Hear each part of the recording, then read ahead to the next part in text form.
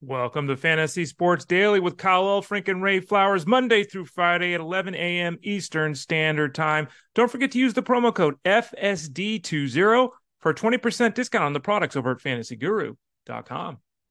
Well, just as predicted, Monday Night Football, a bit of a wet slog, but still pretty entertaining between the Eagles and the Chiefs. We welcome you to another edition of Fantasy Sports Daily. Kyle Elfrink and Ray Flowers hanging out with you, powered, of course, by fantasyguru.com. And yesterday, Ryan Clifford joined us to talk some DFS between the Chiefs and the Eagles. I think he favored the Chiefs ever so slightly. Obviously, the Eagles came out ahead, but we did see a quiet evening for the most part. I know a lot of the talking is about the Chiefs side and how that offense continues to kind of misfire. But even on the Eagles side, Ray, outside of DeAndre Swift, maybe Devonta Smith, I mean, gosh, A.J. Brown, one catch for 8 yards? Like, that is getting shut down if you're A.J. Brown. Yeah, that's rough. That was not it wasn't a bad game per se, and it was close, right? But it was actually an entertaining game. I kind of enjoyed it. Yeah. There were mistakes all over the place. There were poor performances. There were nice performances. I mean, it was kind of an encapsulation of what we've seen this season at the NFL level, right? There were some things we really liked, some things we really didn't like, some things we enjoyed watching, some things that we really didn't. Yeah. Probably didn't enjoy watching that Chiefs offense in the victory. We will delve into the Kansas City Chiefs, who we've kind of been talking about it all year, but I guess after last night and the effort on Monday Night Football, more people are now seeing what the Chiefs have actually produced this season instead of what their reputation is. So a lot on that Monday Night Football game. Obviously, we'll start to tick into some news and notes. It's kind of wild going into Week 12. We have multiple spots where, like, 4 or 5 days out, we have no idea who the quarterbacks are for other teams. So we're trying to figure that out as we go into a new week. Waiver wire discussion coming your way. A lot of names that are addable as we go down the stretch here in the fantasy football season. Additionally, it's a Tuesday. We like to check in with our friend Justin Finsterman. We'll talk some NBA with him and a little bit of baseball. The brand new Hall of Fame ballot is out, which I don't know if you looked at this, Ray, but we've gotten to a point where, like, I was going through the list and there's, I don't know, maybe a dozen new names. There's a lot of holdovers from last season. It's really a ballot, and we'll talk about this later, that is so heavy in good players. Like, there's a lot of good players from the early 2000s and guys who probably at some point within their career you said, oh, yeah, Chase Utley's going to be a Hall of Famer, or, yeah, David Wright, he's going to be a Hall of Famer, or Carlos Beltran. All those guys, Ray, are kind of hoping and praying as we get set for Hall of Fame voting, I guess. Yeah, and I think that there's an interesting shift occurring in baseball, right? There's been this shift away from everyone that is believed to have done PEDs, whether they did or didn't, whether it was legal or illegal. A lot of those guys are just out. And then there's the group of players that are kind of given the boost of, well, you didn't do PEDs. Again, we don't know who did what when. None of us have any idea, but we've all made arbitrary assessments on these players. So then there's that second level of player that was, quote unquote, clean, who was never the best player at their position, who was never looked at as a Hall of Famer. But in retrospect, it's like, well, if they were doing it clean and no one else was, then you've got the group of players like a Chase Utley, who for 5 or 6 years was great, but is that peak enough when you look at the totality of their careers? So it's always fascinating to see how this goes, and it's ever evolving. I've talked about this a lot. I kind of wish baseball would just put everyone in that deserves to be in, and PEDs or not, because we didn't know, but we're kind of in that limbo zone. We're still dealing with some of those players at this point. Yeah, the biggies, though, are kind of off the ballot. They're forgotten. A-Rod and Bonds and Schilling and all these guys, so we shall see. But some big names on there, and to Ray's point, a lot of guys with about a 5-year run where they were studs, but then maybe on the very front or the last 5-6 years of their career, they kind of fumbled it away, if you will. And making the Hall of Fame, hey, it's a hell of an honor. It's an incredible honor. So these guys are all good players, but are they Hall of Fame worthy is kind of the question. We will find out probably, a month and a half, 2 months from now, who will be in that 2024 class. Ray and I will talk about it today. As always, we remind you, chat us up, whether you're on YouTube or Twitter or Facebook. If you're following us, watching us live, we love to hear from you guys. If you got any questions, any quandaries, Ray and I are here to help. FSD20, 20% off of everything when you sign up at fantasyguru.com. So do check that out as we go through the day. If there are things that you're saying, hey, that Justin guy's pretty bright, which isn't said often. But if you believe that, You can sign up for the NBA package. We'll be telling you about that NBA MVP package a bit later. Okay, Ray, let's jump into Monday Night Football. Let's get rolling. And I will start with, I got to say, maybe the most surprising stat of the week, maybe of the season. I don't know. I saw this last night, and I'll just repeat it here today. The Kansas City Chiefs are dead last in the NFL in second half scoring. Ray, they have scored 5 touchdowns all year in the second half. All of them are passing touchdowns. They don't have a rushing touchdown in the second half. And again, this has kind of been going on for a while, Ray. Last night, it's vaulted to the top of people's frame of reference because everybody's watching that game. It's a huge matchup with Philadelphia. Philadelphia is a great defense. You know, if last night were just last night, Ray, you'd say, well, gosh, they ran into a buzzsaw of a defense. But it really just shined a light on what's been an issue all year for this Kansas City offense. Yeah, according to Opta Stats, this is the first time in NFL history that a multi-time MVP has had his team go scoreless in the second half in 3 straight games. In addition to what you were talking about being a trend, it's not just short term, it is longer term. And, you know, Andy Reid is famous for adjustments.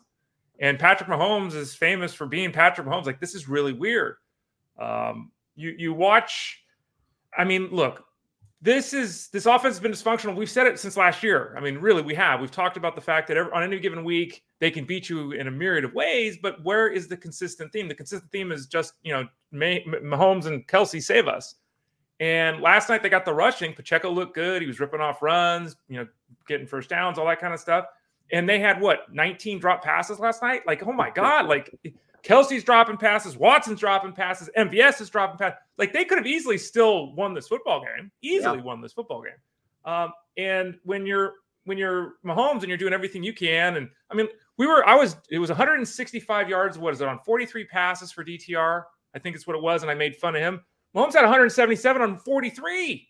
Like, wow. So there's a lot of blame to go around, but I think, you know, we got to start with guys got to catch the football, Kyle. Yeah. Well, and those wide receivers, Ray, this is something we talked about weeks ago. Kansas City has made this choice, and these are tough decisions you have to make. When you're paying Patrick Mahomes what he is getting, the decisions get much more difficult. You give a big contract to Chris Jones. Kelsey's making what he makes.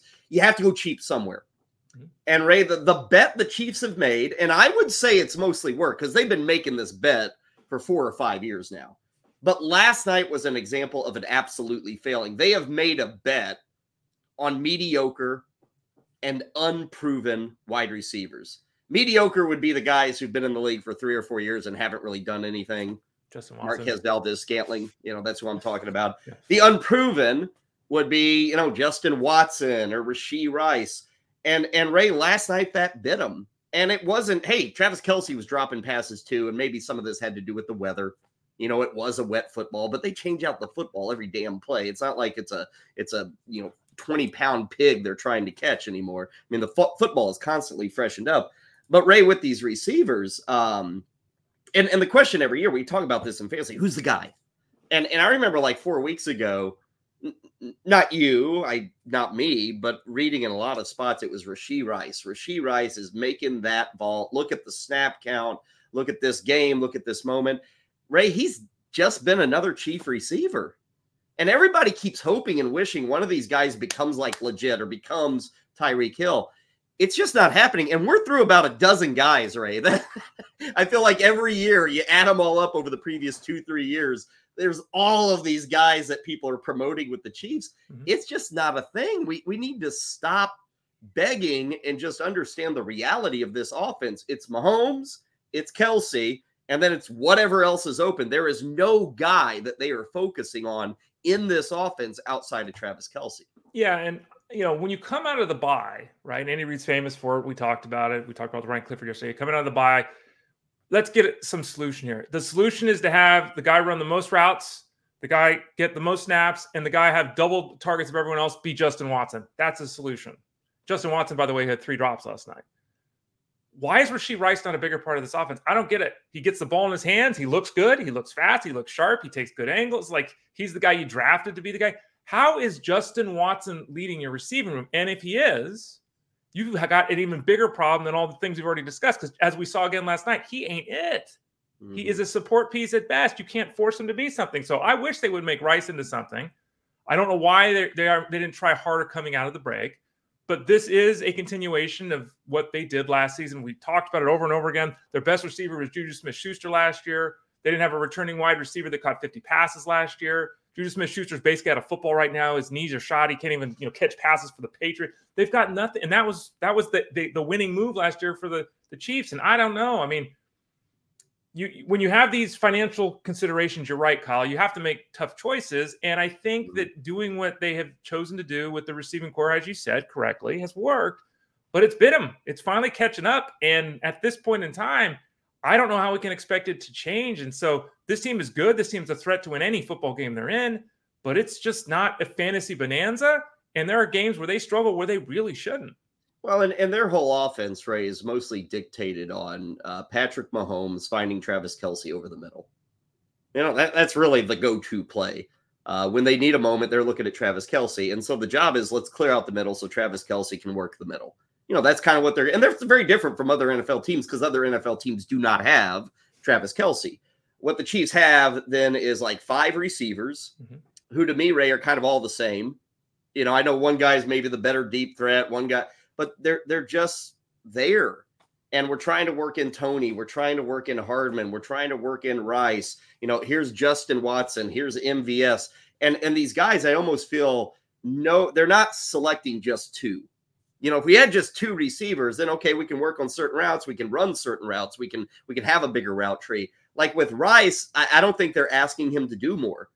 They're saying, hey, here's your 5 best routes, buddy. Let's just run these all game long. And teams catch on to that. And sure, they may get beat on occasion by one of these guys, but overall, teams just don't fear these dudes.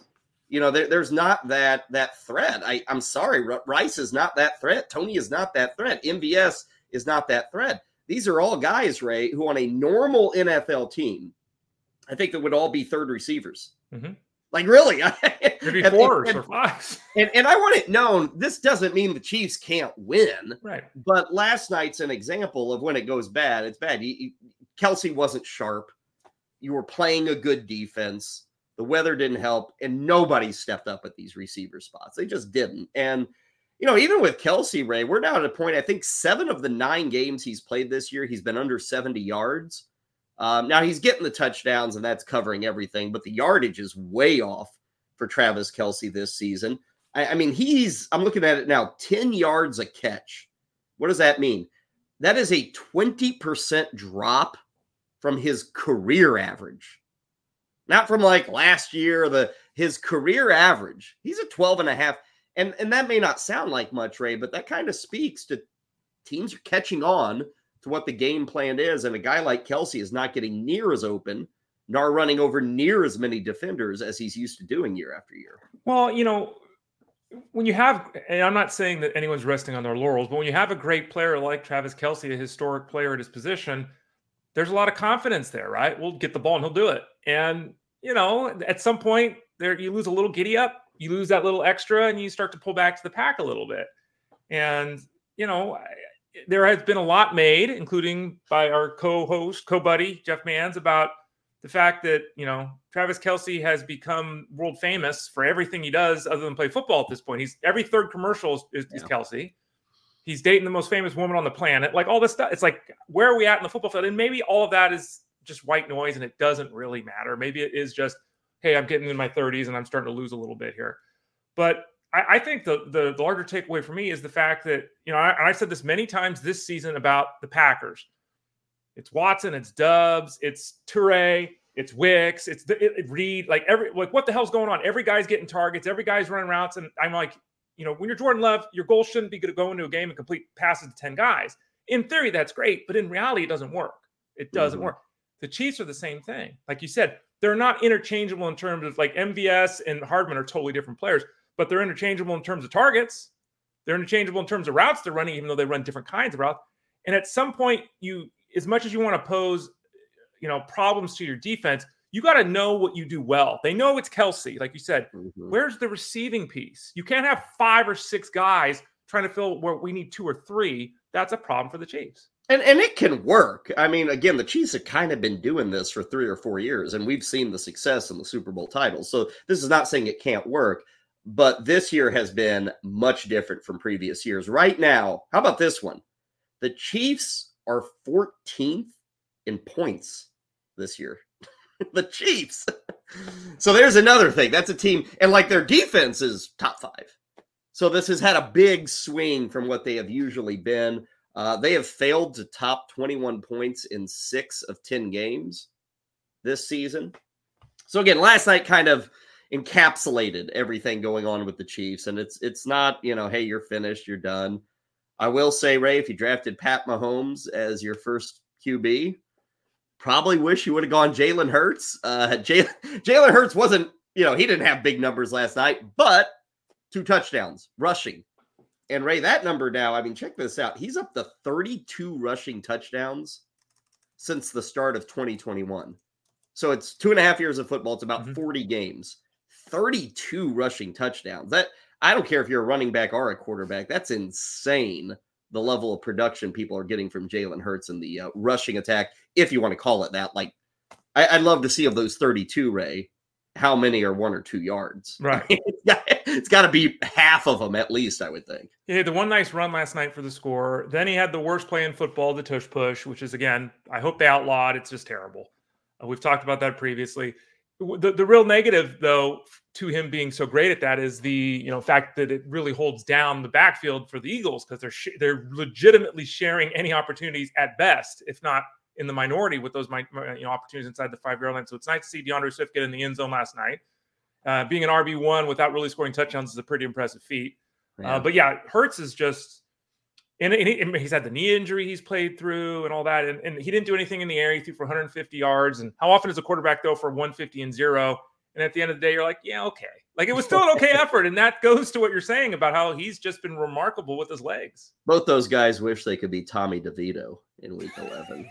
Tommy DeVito just lighten things up. Yeah. And again, both teams are powerhouses. Both teams are Super Bowl contenders. But I think last night is a reminder of what the Chiefs try to do, even what the Eagles try to do. And both defenses brought it last night. And like I said, it was a fun game, an enjoyable game. I don't want to say, it's over the Chiefs offense, but hey, we're 11 weeks in now, and there's a very mediocre offense consistently over the course of the season. For the Eagles, it's been pretty good. Fantasy-wise, hey, A.J. Brown, kind of a bum, but when you did something for 5-6 straight weeks, it's never been done in the NFL. We'll allow 1 catch for 8 yards. Will we? I hope so. Are people moaning about it? Well, I had someone on Twitter say they knew this was going to happen. I'm like, no, you didn't. Stop. No, 1 for 8. No, you didn't. I mean, it's one thing to say the matchup was difficult and Snead and all. Yeah, but yeah. 5 catches, 4 catches, 47 yards, like something, like the fact he had 2 points, that's pretty remarkable. Okay, moving away from Monday Night Football, it's already time to start thinking about Week 12. We're going to get to the waiver wire here in just a bit. Already a couple of questions coming in.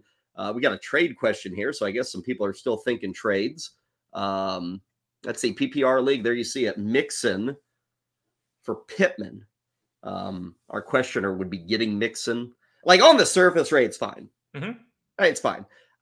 I am not all that enthused about trading for Mixon the week after Joe Burrow is out for the season. Like, that's just such an uncertain situation. Mixon, even with Burrow, has not been good. He's getting carries, and hey, I love quantity, but let's call a spade a spade. Joe Mixon has not done anything on the ground this year. He's getting a lot of work, but he's kind of Najee Harris right now. And I look at the questioner, Ray, the other running backs, and Javonte Williams, Brian Robinson, Najee Warren. I don't think you need Mixon. I don't think Mixon really improves that running back field. It just adds another possibility. It probably just adds more confusion to your decision each and every week. I think this is a fair question to ask, and I think it's a fair trade to accept or decline, which is interesting because usually it's, there's some definitive area. I would look at it this way. I see Palmer here, and I also see Terry asking, is Palmer still worth holding? If you don't have the IR spot, Josh Palmer probably should have been let go 2 weeks ago. Like, holding an injured receiver for at least a month through all these important weeks with buys and injuries is not advisable. We've heard many reports suggesting that Palmer's going to be out longer than 4 weeks anyway. So I'd be moving on from Palmer. So we have to, I think, exclude him from thinking he's a usable piece right here. So we've got McLaurin, Evans, and Pittman. That really works, right? Dobbs is your fourth. Okay, he's in and out, and he really needs to score a touchdown to do something. But okay, that all works.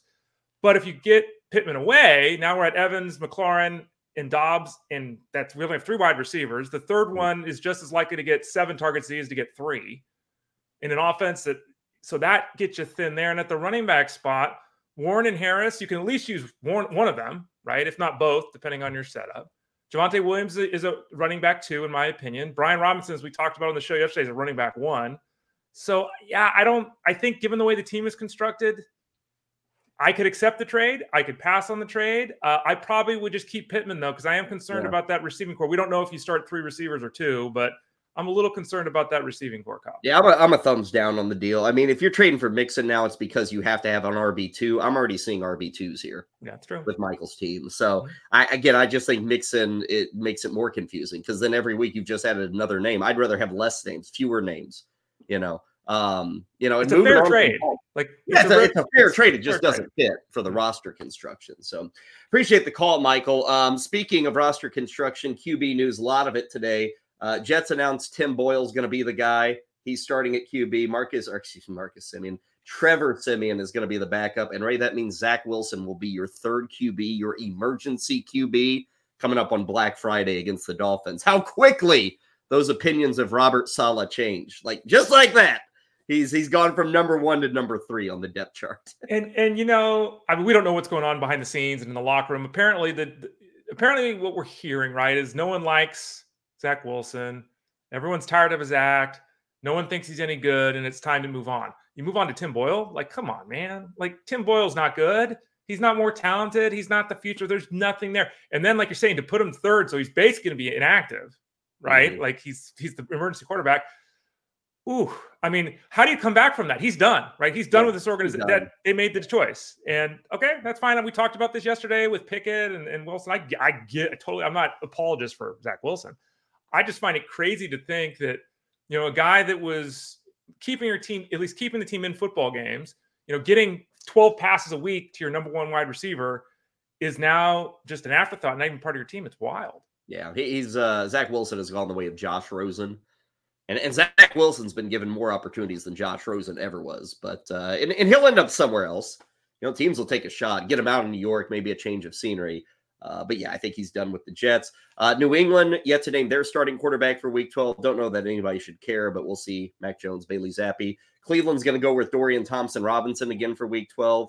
Let's see. Atlanta is going to go with Desmond Ridder for the remainder of the season. I think somebody got into Arthur Smith's ear and said, hey, we need to figure out what we got with this guy.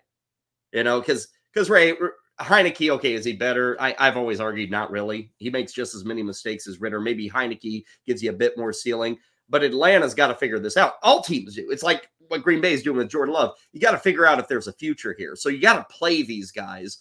I'm glad to see Atlanta saying, yeah, Ridder's back for Week 12. They are saying, okay, remainder of the season, we'll see. But Ridder is set to be back under center for the Falcons. Yeah, and the Atlanta experience continues. It doesn't matter who their quarterback is, really, right? Their offense is going to operate basically the same. The likely production is basically the same. I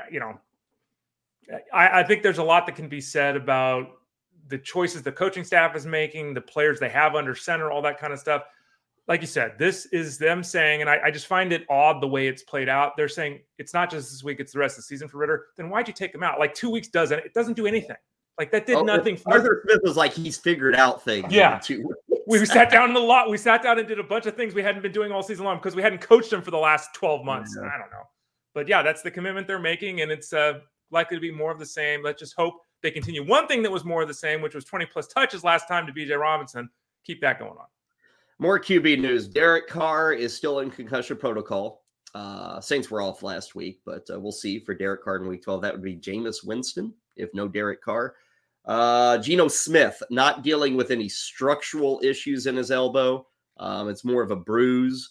I hate to say it's a bruise. It's probably a little more severe than that, but it looks like he's going to have a chance to play on Thursday. And one other bit of news regarding quarterbacks, Ray, is Pittsburgh.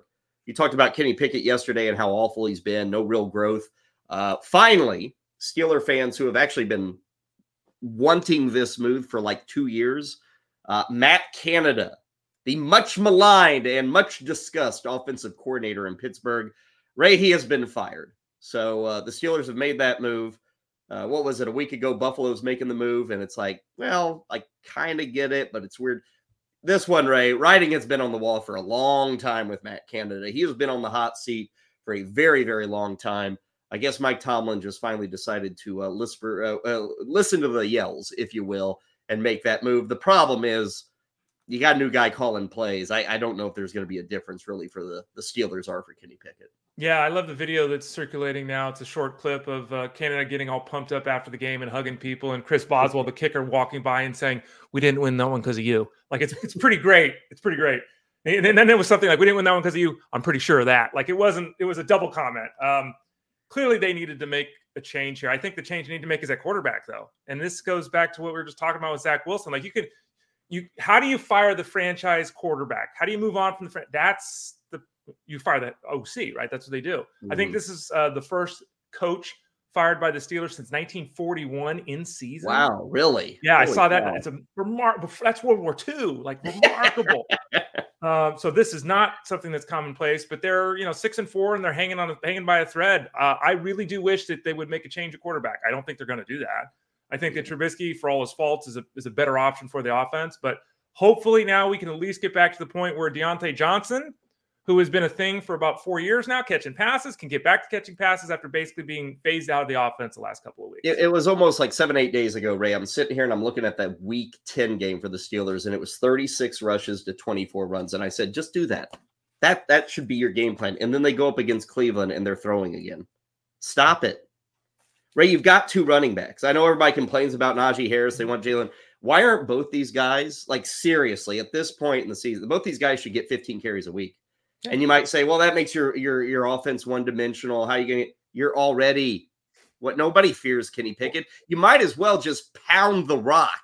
And whether you go 3 and out or you have 7-play drives, like I get it. It's not the most exciting way to play football.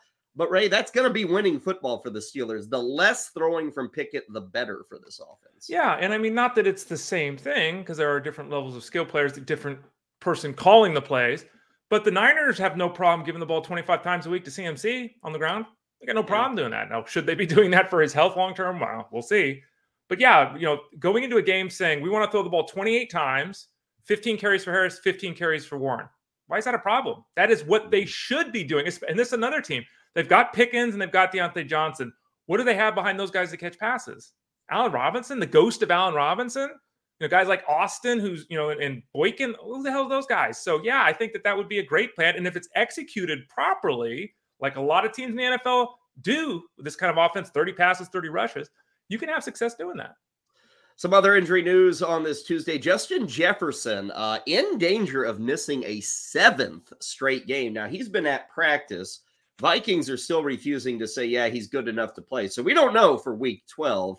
I think he would have to play by week 13. I think that 21-day window would be up by the time we get to week 13. But a lot of people thought he'd be back by now. He is not cleared, not out, still kind of just hanging out in this limbo with Justin Jefferson. Cooper Kupp, we did get word from the Rams. It is a low ankle sprain, not a high ankle sprain. So he's going to be day-to-day. Talked about Geno Smith, also Kenneth Walker. Seahawks play Thursday night, Thanksgiving night against San Francisco. Walker, as expected, did not practice on Monday. It was an estimated practice report with the quick turnaround. So we'll see today. A couple of other things. Green Bay. Christian Watson limited with a shoulder. Luke Musgrave out with an abdomen. A.J. Dillon didn't practice with a groin injury. Aaron Jones didn't practice with a knee injury. Right now, Ray, the Packers have no healthy running backs with a game coming up in less than 2 days. Yeah, Eddie Lacy, where you at, boy? Yeah, let's go. I don't get the sense that Dillon's going to miss the game, but a groin injury, they've got issues. And so we'll see if they make some random, street signing or pull someone up off the practice squad, because it sounds like they're going to need to. Outside chance, I think, is the phrase that John Harbaugh used on Mark Andrews returning for the end of the season, which is good news for the Ravens, a playoff team. Maybe Andrews could be there. But, Ray, for fantasy players redraft, you got to move on. Like, if he comes back, it's week 17 or 18 maybe. that you just have to get points now. And I know a lot of people are going in the waiver process, Ray, and maybe they hear this news from Harbaugh and they say, well, gosh, maybe I'll hold on to Andrews now. It's a tough decision. I get it. And I bet somebody in your league probably picks him up. But if you're a contender and you need points, you got to go after another tight end now. And I think Andrews is the easy drop tonight or tomorrow. Yeah, I think if you're 9-2 or 10-1, all right, wait a week, see what happens. Okay. But yeah, for most people, I think you got to move on. I agree with you. Like when you're talking about an ankle issue, a broken bone is what we're hearing. It's better than we thought. Well, what does that mean? Oh, he's back in week 2 of the playoffs, right? Like we don't know even what a timeline is. So very tough to hold on to. We talked about Palmer, obviously be different because he's on the IR. But yeah, I think that in the case of Andrews, it's fair to move on. With Dallas Goedert sitting with the Eagles, they still keep hinting he's going to return early. He's another tight end that hasn't been placed on the IR, and people are holding on to him because I think there's a legitimate chance he's back under 4 weeks too. But at this point of the season, it's really hard to hold on to anybody if you don't have the ability to put that player on an IR spot. The obvious ad most people are looking at is Isaiah Likely. And Ray, that name's been in and around fantasy circles for well over a year now. Mm-hmm. I get it and I understand it. It's worth noting when he's been given the opportunity, he's been pretty quiet. That's not an extensive history, but he hasn't done much. I mean, even filling in for Andrews last week, he had 2 targets, no catches when Andrews went down. But Ray, I understand when people look at tight ends, that's going to be the number one name. How much bidding should you do there? I mean, is it 50% of your remaining budget to get a guy at tight end who's an unknown? I mean, is there that much upside with Likely moving forward? Yeah, the crew puts together a trending piece over at fantasyguru.com. And if you're not signed up there, you can use the promo code FSD20 for 20% off all the products, including the football product, which is now $100 if you use the discount coupon for the rest of the season, all the way through the Super Bowl. That includes all regular seasonal football and all DFS football through the Super Bowl, FSD20. I wrote, as part of the crew on Mondays doing that trending piece, I wrote the bit on the Ravens this week, and I talked about Likely in the article. And I basically said that, yes, there's a role in this offense for Likely in place of Andrews. No, he's not built the same. No, he's not likely to be used the same. And to your point, we just don't know. Right. There is an obvious need for them to establish more. You can't have Nelson Aguilar and, Devin Duvernay and all these Bateman. None of these guys are part of the offense. We've got Beckham hurt. We've got an opportunity. We've got Flowers' role who's likely to grow. I think Likely probably, if I had to guess, is not as much of a red zone threat as Andrews. And he's probably getting 5 targets a week. And if one of them's a touchdown, great. If one of them's not, it's really easy to look at Likely and say he just kind of falls into the morass. And we talked about this. We've had a lot of tight ends emerge. Musgrove is okay. Ferguson's emerged. We've had Kincaid emerge recently. Logan Thomas has picked things up. I mean, it's not like, McBride is pop. I don't think anyone should be blowing their budget to add Isaiah Likely. I was kind of guess like guys like Otten, Donald Parham. Everett's been injured, but maybe he's back this week. I mean, there are other guys to bid on. I would say in general, because it's very tough to put a specific number like this because of all of its need and where you're at. But if I'm bidding on tight ends this week, I'm kind of willing to go double on Likely versus the other guys. And that may be a little too aggressive for you, Ray, but what I'm getting at is if you're like a $5 bid on Otten, like a $10 bid on Likely, or a $12 bid, I think he has enough intrigue for me to go to that level. Probably the most available and biggest name available this week, Ray, is Charbonnet with Seattle. Now, we don't know that Kenneth Walker is out for week 12, but I would call him doubtful. We don't know if he's going to be out for weeks or is it just a singular week. Also, the matchups suck over the next few weeks for Charbonnet. People will be bidding on him, Ray, and they will get excited about this. I don't compare this to like if an injury happens in week 6 where the lead back goes down and all of a sudden the backup is adjusted to the number 1 lead back. Everybody goes crazy. They may do it with Charbonnet, and I bet a lot of people zero out their remaining fab to get him, but I don't really like the odds of a payoff if you're going out to get Charbonnet and to use him and to make him a fantasy starter. I get it. There's not much out there, so you're going to have to do something. I just don't think this is the one I'd want to make a bet on this week. Well, and again, broken record. This is why you handcuff. And, we say it all the time, even if you don't do it on the draft, even if you don't do it the first couple weeks of the season, we say all the time, when the weeks hit double digits, handcuff your running backs. Okay. So if Charbonnet is on the waiver wire and you're a Walker owner, you blew it. Okay. Now that does not mean that, like Kyle was talking about, you blow every dollar you have to get, because there are concerns about Walker. How long is he going to be out, as Kyle noted? You've got the Niners, the Cowboys, the Niners. The matchups aren't great. But as we saw last week, they didn't change their offense at all. Mm-hmm. We've got the concerns about Geno Smith and his arm too. Now there's concerns about health of Smith. There's concerns about how consistent the offense would be if they went to lock, right? So how many of those 4-yard, 3-yard carries would Charbonnet get if they can't sustain drives? But I think Charbonnet, as we saw, he's got an opportunity to touch the ball 20 times, even in these difficult matchups for as long as Walker is out. So I'd be aggressive with the bidding, but there are certainly roadblocks into adding him and just assuming you're going to be getting running back 12 the rest of the way. Let me throw a list of receivers at you. Justin Watson, Khalil Shakir, Rashid Shaheed, Jaden Reed might be available. I mean, his ownership's like 30, 40%, I think, in a lot of leagues. Even Jamison Williams with Detroit. Any of those guys stand out from the crowd as you're looking at an ad down the stretch, maybe? Jamison Williams gets 2 targets a week. I don't care. Shakir has popped, but he's popped because Dawson Knox has been out. When Knox is back, they probably change their offense up and go a lot more 2 tight ends. So I pump the brakes on Shakir. Watson, as we saw last night, can't catch. I don't know. They gave him double-digit targets, so there's got to be interest there. Shaheed gets 3 targets a week and catches 2 of them for 80 yards, or catches 2 for 12 yards. Like, he's all over the map. I think Reed's the most intriguing, though, as I noted earlier. Reed, Watson, Wicks, Dubs. These guys, I think the last 2 weeks are all within like 2 targets of one another. Like, they give it to everybody. So I would say, if I had to put a top 3, I would say Reed, Shaheed, Watson. And then finally, and I know Casey in our chat room has a question. He's a guy who lost Joe Burrow. A lot of people lost Joe Burrow. In most leagues, Ray, I don't know that there's like, go add this guy. He's a guy who can give you multiple starts down the stretch. Casey wonders, hey, is it just QB bingo? I think it is. It's a tough way to live, but like I'm seeing like Carr's in the concussion protocol, Baker Mayfield, Gardner Minshew. He mentions Browning as well. I don't know that there's an answer there. You could go down, look at all the available QBs, kind of mix and match the schedules, see where it fits in with your second QB. Like, if you really need this, that's the step you have to take. You got to sit down there with the schedules and your current QBs and just see who fits. Like, oh, I can play this guy in week 12, then this guy in week 13 and 14. Oh, wow, look, the matchups shift back in the direction here. That's the way to do this. I doubt there's an answer on the waiver wire that you just roll with. I think it's tough because, and I just to say it, I've many times said I don't really love rosters with 2 quarterbacks, but I've been getting a ton of questions from people, mostly the Burrow owners, the last couple of days, right? Where the waiver wire is this. And it's like, is everyone in every league holding 2 quarterbacks? Like, you have to play your league. My advice of don't hold the second quarterback.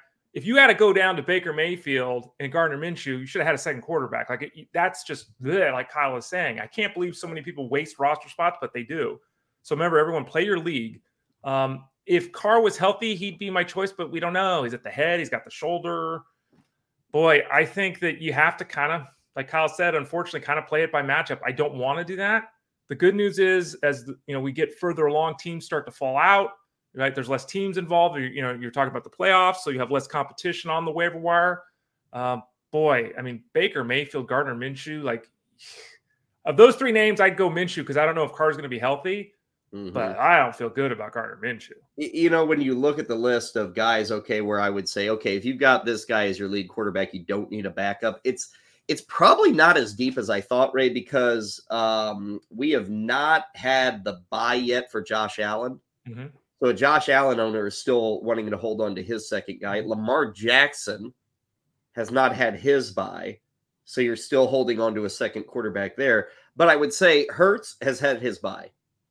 Mahomes has had his bye. Jared Goff has had his bye.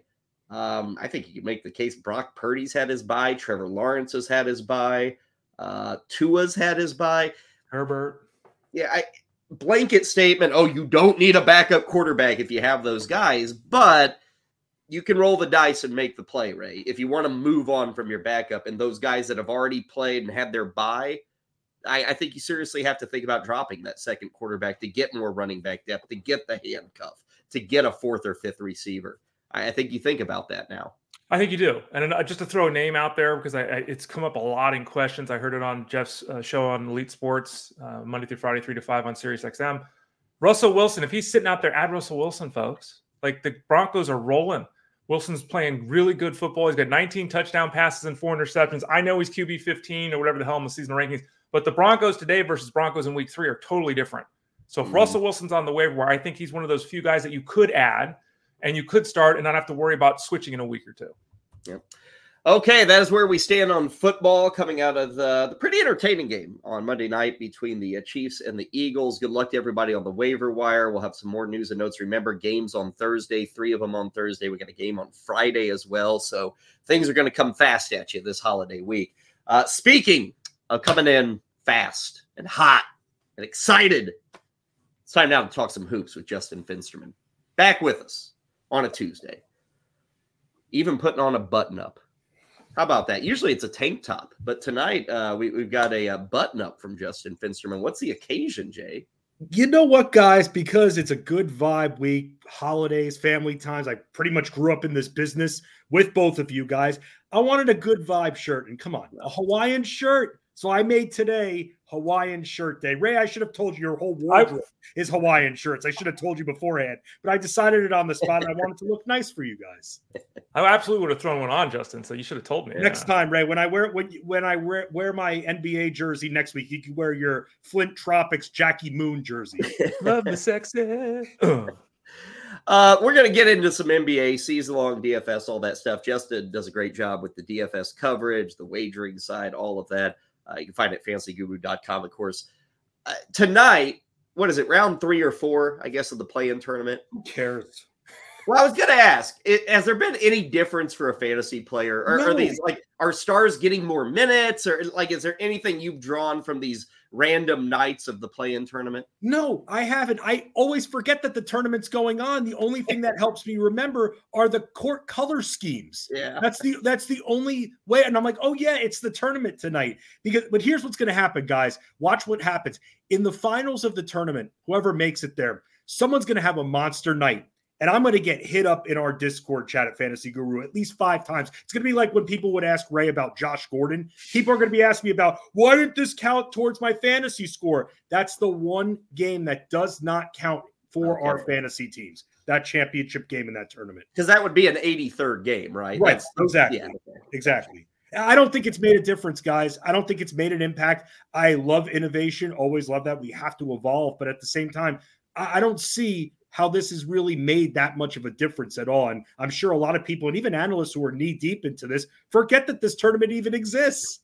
Well, I'm a casual fan, and I was talking to my nephew about it, Justin, and it's like I'm confused. I think it's dumb. Like, are we saying that, we don't care about, no one cares about the regular season, so we got to gin up some excitement? Are we saying what happens when teams rest players? Do teams rest players during the tournament? Is that an issue? Has anyone done a study on that? So one of the big motivating factors behind the tournament was to get these players and coaches to not rest. But at the same time, the NBA also came out with new rules that, they've been working out really well on players not resting and having to get league approval. Like you have to get a vacation day approved from your employer 2 weeks in advance. And there are extenuating circumstances. But guys, and I brought this up to you before, why have this tournament then if you've already made new rules on resting? It's redundant. Justin, let's talk about something that you can answer directly for us. Hard evidence. The Timberwolves are on top of the West. They're played great to start the season. What's going on there? And is what's going on there something that's sustainable for that ball club? I think it can sustain, Ray. And this is what we're seeing. This is the biggest difference and something I never thought I'd see. Karl Anthony Towns has learned how to play defense. And we can laugh about it. And I thought that this guy, when he was first drafted, was going to be the center of the future. But he was instant offense. He didn't stop anybody. Kyle can drive by him. Not this year. This year, and remember, guys, they have Rudy Gobert in the middle. So Karl Anthony Towns is playing at the elbow a lot. Big-time matchup problem, but he's improved his footwork from what I've seen. I've been watching this on a microscopic standpoint because it's improved drastically. I mean, if you think about it, he's one of the top 6 or 7 best defensive power forwards in the league now, and that's been making a huge difference. And the Minnesota Timberwolves also run a pretty slow pace. So when you've got two trees in the middle like those guys and you're running at the slow pace, teams are going to be out of their comfort zone a bit. And a few of my friends from up north in New York were asking me, oh, the Knicks, I mean, they should be able to beat Minnesota. And I was like, I wouldn't all of a sudden put all your eggs and start betting on the Knicks here, because as good as the Knicks have been, Minnesota's defense has been superb. Jaden McDaniels is an underrated defender that they have on the wing. He's excellent. And now you've got two strong wing defenders with McDaniels and Towns and a nice veteran to lead with Mike Conley. They've got a good recipe there, because with all that defense comes tremendous offense from Anthony Edwards. So I think that this can sustain. Are they going to end the season as the top team? Probably not, but I don't think they're going to be in the play-in tournament this year. Yeah, number one right now in the West, that T-Wolves team. They're 10-3 after the win against the Knicks last night. Justin Finsterman hanging out with us. Looking ahead to tonight, Phoenix, who is not at the top of the West. In fact, they're, seventh, I think, right now in the Western Conference, off to a bit of a slow start. They've been trying to get all three of the big pieces together. Impossible, Kyle, impossible. Yeah, it is impossible, and it ain't going to happen for the next few weeks. I want to talk about Bradley Beal, who was the big offseason addition. Even on night one, he didn't play because of a back injury. And I guess the back has gotten no better. They're going to sit him for like 3-4 weeks, I guess, and not play at all with this back injury. Long-term concerns this year with Beal? I mean, is he ever going to be right, do you think, for the Suns? Back injuries are scary in basketball. You can't move. And this guy's expected to run the point for the Suns. We're going to try to move a little bit quicker. It's going to be hard for him. And that's why, and I've gotten into a lot of arguments with people about this, why Devin Booker, who's a little bit more familiar, should be running the point. He should be, that's his role at this point. You have to think with Beal's health that once he's able to play, you don't want that wear and tear to come quickly. So you want to keep him maybe out there at the arc waiting to be fed shots. And he's a very good shooter. I don't know why they would want him to still run the point. And Kevin Durant will bring up the ball a good amount. So it's a mess. It reminds me of what the Nets were dealing with back when they had their big three with Durant, Irving, and Harden, and you never saw them play. This is getting frustrating, guys, because how are we supposed to predict futures and give betting advice on this team down the road, especially with the good odds, when we don't know at this point? And that's the risk with the Suns anyway. The Suns have a very small window, very small opening to that window. And that's because Kevin Durant can't stay healthy. So it's going to be hard, Kyle. And right now, those that have a guy like Eric Gordon, who's been decent for fantasy, Grayson Allen helps you a bit with your scoring. Yeah, right now, Eric Gordon's been good. But once Bradley Beal comes back and he's ready to roll, then he becomes irrelevant. And I'm wondering where Yusuf Nurkic's offense goes when Beal comes back, because he's still their big man in the middle and they can design pick and rolls for him. If you want to get more of Justin Fensterman and his hoops talk, obviously over at fantasyguru.com, use that promo code FSD20. He's in Discord. He's writing articles, all that good stuff, and join us here on the show. Let's talk about Run TMC, otherwise known as the Pacers. We got the Pacers scoring like 125 points a game, Justin. It's a throwback to years gone past. Great offense. What's going on long-term with the Pacers? I know Halliburton is someone that we all can lean on, but what else is going on here? They're scoring so many damn points. Well, they're one of the best shooting teams in the league from distance and in general, top 5 shooting team in both categories. And they've been great, and they shoot quickly. They remind me, you mentioned Run TMC. They remind me of the mid-90s Orlando Magic. The mid-90s Orlando Magic were a team that really revolutionized, hey, use the 3-ball, stop and pop. Don't always just go attacking the rack. And they had the shooters to do it with Dennis Scott, Nick Anderson, etc. But with this team, that's exactly what they're doing. And Tyrese Halliburton moves quickly. This team moves quickly. I mean, we got a monster total tonight between them and the Hawks at 250. Yeah, it's like 251 tonight. It is, man. You never see that. You never see totals that high. But you've got 2 high-octane offenses, and Indiana doesn't play a lick of defense, and that's going to hurt them long term. That's going to be a problem for them. They can put up all the offense that they want. I love Tyrese Halliburton. We've been hitting props as part of the Elite Mafia on Halliburton, going after those points and assist props. But man, he is excellent. But at the same time, they got to be able to turn away plays too, and they just don't. They're just so lazy on defense. It's almost like it's a race to 125 with them. Well, and you mentioned tonight, I know you'll have the DFS column and the cheat sheet coming out later today. How about that game? Like the other, I think there's 5 games on the slate. Yes. And the other 4 are you got to have exposure. You got to have exposure. How many guys in a game has a 250 total right on a 5-game slate? How many dudes dudes from the Pacers and Hawks you think you'll have? So there's good chalk and bad chalk, and Tyrese Halliburton is going to be great chalk. You just eat it, and a lot of us in the Discord, and I feel like I'm almost speaking to our DFS Discord, worry about ownership percentages. In cash games, don't worry about ownership. Don't worry about it at all. Get the players who have great matchups, and that's where our coverage comes in. GPPs, okay, you want to worry a little bit about ownership. It's a 5-game slate. You need exposure to this game. I want Halliburton, and then I actually want to look on the other side at the Hawks forwards. Maybe go with a guy like DeAndre Hunter, who in a high-octane, fast-paced environment, he can score a little bit more, get more shots. Maybe a Jalen Johnson can also be out there getting more rebounds as well because of the lack of defense on both ends. So that's how I would attack this game. I'm going Halliburton, and then I'm looking at where the value lies. And for Atlanta, that's in their forward spot. As an outside basketball person, Justin, I see James Harden, and I just want him to go away. Tired of the act. Want nothing to do with the guy. I don't like watching him play. But he loves Draymond Green. Well, that's the thing. I was going to say it's one of the two guys. You either hate one or the other, right? Well, at least Draymond Green plays hard. And anyway, we'll go to the whole thing.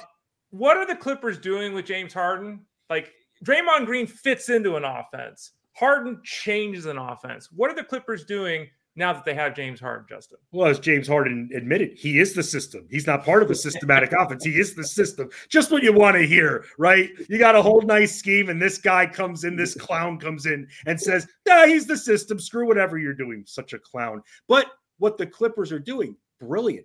They've changed their starting lineup, because I was thinking about that. Westbrook and Harden in the same lineup doesn't really work out. Now you bring Westbrook in off the bench. He wanted to come in off the bench too. I think it's brilliant. This guy is going to be that nice change of pace option for the Clippers that tend to move a little bit more on the slower side historically as well, but over the last few years. But this guy can come in now with Westbrook coming in with the second unit, and he can completely turn the pace up. And I think it's the smart way to do it. They've been having a guy like Terrence Mann start with James Harden. James Harden's going to be running the point a bit more. So, Ray, I like it better for James Harden. For those with Westbrook, unfortunately controls a little bit out of your own destiny now because he's coming in off the bench. He will get a lot of minutes, but James Harden is a very ball-dominant player. So we can expect those assists like we saw last night. He was actually, guys, in my core 4 last night, wanted a little bit more of a return on the point side. My research kind of indicated that maybe the points were a concern. I love the assists and the price point that he's at, sub 8K. So I would still go after him, which is why I did it for the core 4. So with James Harden now with Westbrook on the bench and coming in off the bench, I like this lineup a little bit better. And it scares me because kind of like the Suns, this team stays healthy. You got a healthy Paul George, Kawhi Leonard for once going into the playoffs. That you don't want to face that team. Justin, as you noted, you came up in a very formal way today, button up and all that because of the holiday, 2 days away from Thanksgiving. To conclude the visit, we might as well go around the Thanksgiving table and you can connect the dots on some fantasy players. Got a few questions for you, kind of rapid fire, but First off, fantasy turkey thus far this season. Who's been the joker, the letdown, if you will, in fantasy circles? I can't speak poorly enough about Jordan Poole. I mean, the world is his oyster in Washington, and he's averaging fewer than 17 points per game. I mean, that would be great if he was maybe running the point and averaging 7 or 8 assists along with it. That would save his value. But everybody was saying, you overdraft this guy. It's a desert out there. No one knows if he's going to be able to score. It's Kuzma and him, and his shooting is awful. Forces up these shots. And that's why when we hit our bet last night on Fantasy Guru's Discord with Milwaukee -10, while Jordan Poole was actually playing very well in the offensive standpoint, he takes so many stupid shots. Milwaukee's going to take advantage. So he's not that good of a shooter, and he's not giving us anything else as well. So that's definitely the fantasy turkey, Kyle. Okay, from turkey to pumpkin pie. Pumpkin pie is something that's totally fine. It's, I don't love it or anything, but it's fine. But it should only be like in November, maybe a little of October. So for our fantasy pumpkin pie, who's a guy who's off to a good start, but you think this is going to fade away? Like come December, this guy's not going to be much of anything, you think? Well, and I'm going to kind of cheat a little bit and take from the back end of what you just asked me and say Skylar Mays from the Portland Trailblazers. The Blazers have been down a few guards. Anthony Simons has been hurt. Malcolm Brogdon, he's getting healthier, but he's been out. Scoot Henderson has been out as well. So Skylar Mays is actually taking advantage of the lack of guards in Portland, and he's been running the point, and he's been contributing a lot of points and assists as well. But Brogdon's getting healthy, and the other guys are going to come back. This guy's going to be sliding back down the bench. So he's got maybe another couple of weeks before his value starts to really sink. The flip side of the comfort that is offered by the pumpkin pie is the excitement of a shot of wild turkey. So, because you can't have Thanksgiving dinner. We know from experience during our Vegas days, boys. So give me the shot of wild turkey, a guy that'll make December exciting. Like, he'll be so good, you'll be pumped. Is there a waiver wire guy that you're feeling right now? Yes, I just don't know how much of December he's going to be that wild of a turkey, but I'll say this. When it comes to Lonnie Walker IV, he's been an excellent fill-in scorer for Brooklyn. I was actually not worried about it when Cam Thomas went on. Like, they have enough scores, but Lonnie Walker has definitely etched that role for him. He gets a lot of shots. He's been putting up a lot of points as well. We'll help run the point a little bit too, so I'll have more usage on that front. So with Lonnie Walker still being valuable until Cam Thomas, Ben Simmons, those guys come back, I think he's got another few weeks of nice high-octane scoring before those guys come back. And then they'll be in a bigger competition for shots because Cam Thomas, he takes a lot of shots in Wild Turkey. And yeah. Well, the last one is our stuffing, our surprise stuffing. Not that they're stuffing all 8 or all 9 categories, but just keep the raisins out of it, Kyle. No, yeah, what? Come on. Yeah, I'm with you. Celery should be as close as you get to like any vegetable. Or Thank fruit. You. Absolutely. Ray seems to dispute that. What, you put apples in your stuffing, Ray? I have had apples in my stuffing. It's not my favorite way to have it, though. Apples, it depends. If you put the stuffing in the bird, actually, I think it's good with apples. If you're doing the stuffing separately, no. I'm doing the stuffing out of the box, Ray. Stovetop City, huh? Yeah. But fantasy-wise, Justin, a surprising stat sheet stuffer. Who's a guy who's doing more across the board than you thought thus far? I mean, for me, you got to look at Scotty Barnes. He's been excellent. And we all knew that he was going to have some time to run the point with Fred VanVleet gone. But boy, I didn't think the stats would be this extreme. And we saw it very early on. And while the Raptors move at a very slow pace, he's kind of the outlier on the team. He moves very quickly. He's not afraid. He'll just drive when he gets possession of the ball. So he'll have time to run the point and it'll become a matchup problem. So Scotty Barnes is there. And then I want to turn your attention to someone who just came back. Miles Bridges from the Hornets. He's been having some legal issues he's been dealing with for a while, but now he's been back a few games, and you even saw it in the game versus Boston last night. Points, boards, steals. This guy's making an impact, and he's still cheap in DFS, but not for long. Justin, awesome stuff. Enjoy your Thanksgiving. Are you cooking, or are you going to somebody? Did you find somebody to cook for you? I am actually riding solo this year. I'm going to be staying home. And listen, we got a lot of work to do. We got 2 monster slates when it comes to the NBA on Wednesday and Friday. So got a lot going on there. And hey, we're still also for football. We're still in prime playoff clinching mode here. So no lunch breaks, not even for holidays, guys. But you all know that. So you're sending your family out. Take care of business, folks. I'm staying home so I can get ready for football and basketball. Hey, man, we got to work. It's the nature of our business and the sacrifices we make. Wow. I know. It's sad. I know. This guy's much more Ray Flowers than I thought. You guys need to come on. Family time, right? But Kyle, who's going to do the write-ups, though? We still have write-ups and everything. I don't know, Ray. Don't you schedule this? Have somebody do it. Ray's not. Armando, the boss, schedules it. Yeah. Well, yeah. I don't know. Hit up Ani, Bonder. I don't know. One of these guys can do it. Come on. Just put it on them, huh? Okay. Yeah. I'm just saying. Ani. That's funny. Hey, Ani doesn't have he has a family. He's not married, though. He's a single guy. He's not single. He's been in like an 8-year relationship. Oh, okay. No, like a 4-year relationship. Well, we got to find the single dudes on staff. Yeah, man. But, that's how it goes. It's just a very busy time. And sometimes you're on the shift and sometimes you're not. So, yeah, I'm going to be holding down the fort, doing a lot of content, football, basketball, all that jazz. God love your wife and daughter, man. Putting up with this guy. I hope they still love me after this holiday. Yeah. I got to take Ray demands. Let's take a full week off between Justin visits.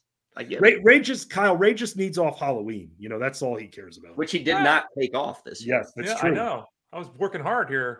I had a mustache and the whole thing. Listen, that's what we do. We're an elite mafia. There's no lunch breaks. We don't fall asleep. We've got content to put out. We've got stuff to win. We got to do it. And with that, I remind you, I won't be here Friday.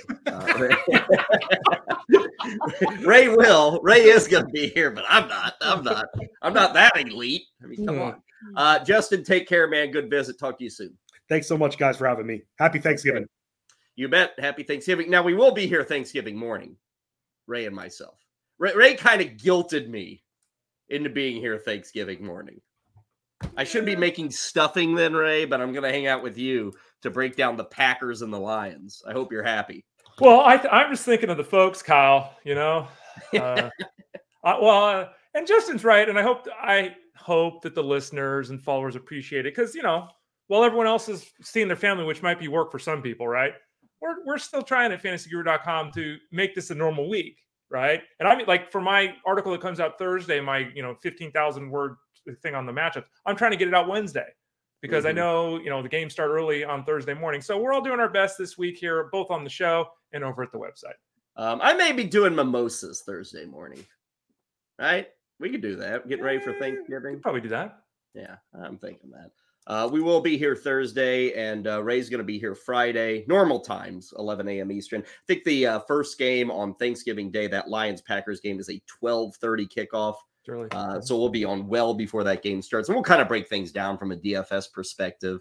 There might be some start-sit things going on. It's always a pain in the neck to have to make those decisions on Thursday morning, and you're worried about guys on Sunday. So we'll do our best to check that out coming up on Thursday. So shows all week here at FG.com. Last thing, Ray, Major League Baseball, a couple of things. Lance Lynn inked with the Cardinals. That news came out right after Ray and I signed off. So if you care, he gets a 1-year contract with the Cardinals. Sounds like a lot of the other big-name free agents, not named Aaron Nola, guys like Snell, guys like Sonny Gray, maybe even Jordan Montgomery, those guys are supposedly maybe going to wait until the Japanese import Yamamoto signs. He was posted yesterday to free agency. A lot of excitement about him, unlike all the other guys. What is he, Ray? 25? I think that's right. Yep. Yeah, he's about 5 years younger than everybody else available. So we'll see how that works out. And then I mentioned the Hall of Fame ballot.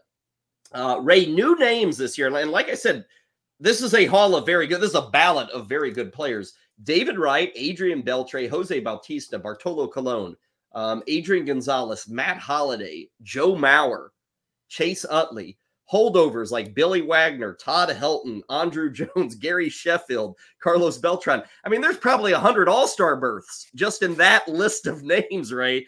We'll just have to see who's going to get the vote. Helton came really close last season. You think he'll get – I kind of feel like things got really crowded all of a sudden for Todd Helton and the like.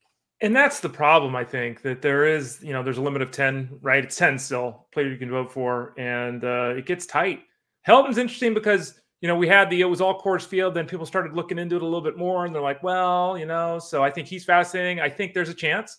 I think Andrew Jones is fascinating because, he was, for 10 years, he was a Hall of Famer. He was a strong offensive player, and he was the best defensive outfielder in the game, one that people said was, historically great, right? And then he toileted. He pulled an Adam Dunn where it just stopped.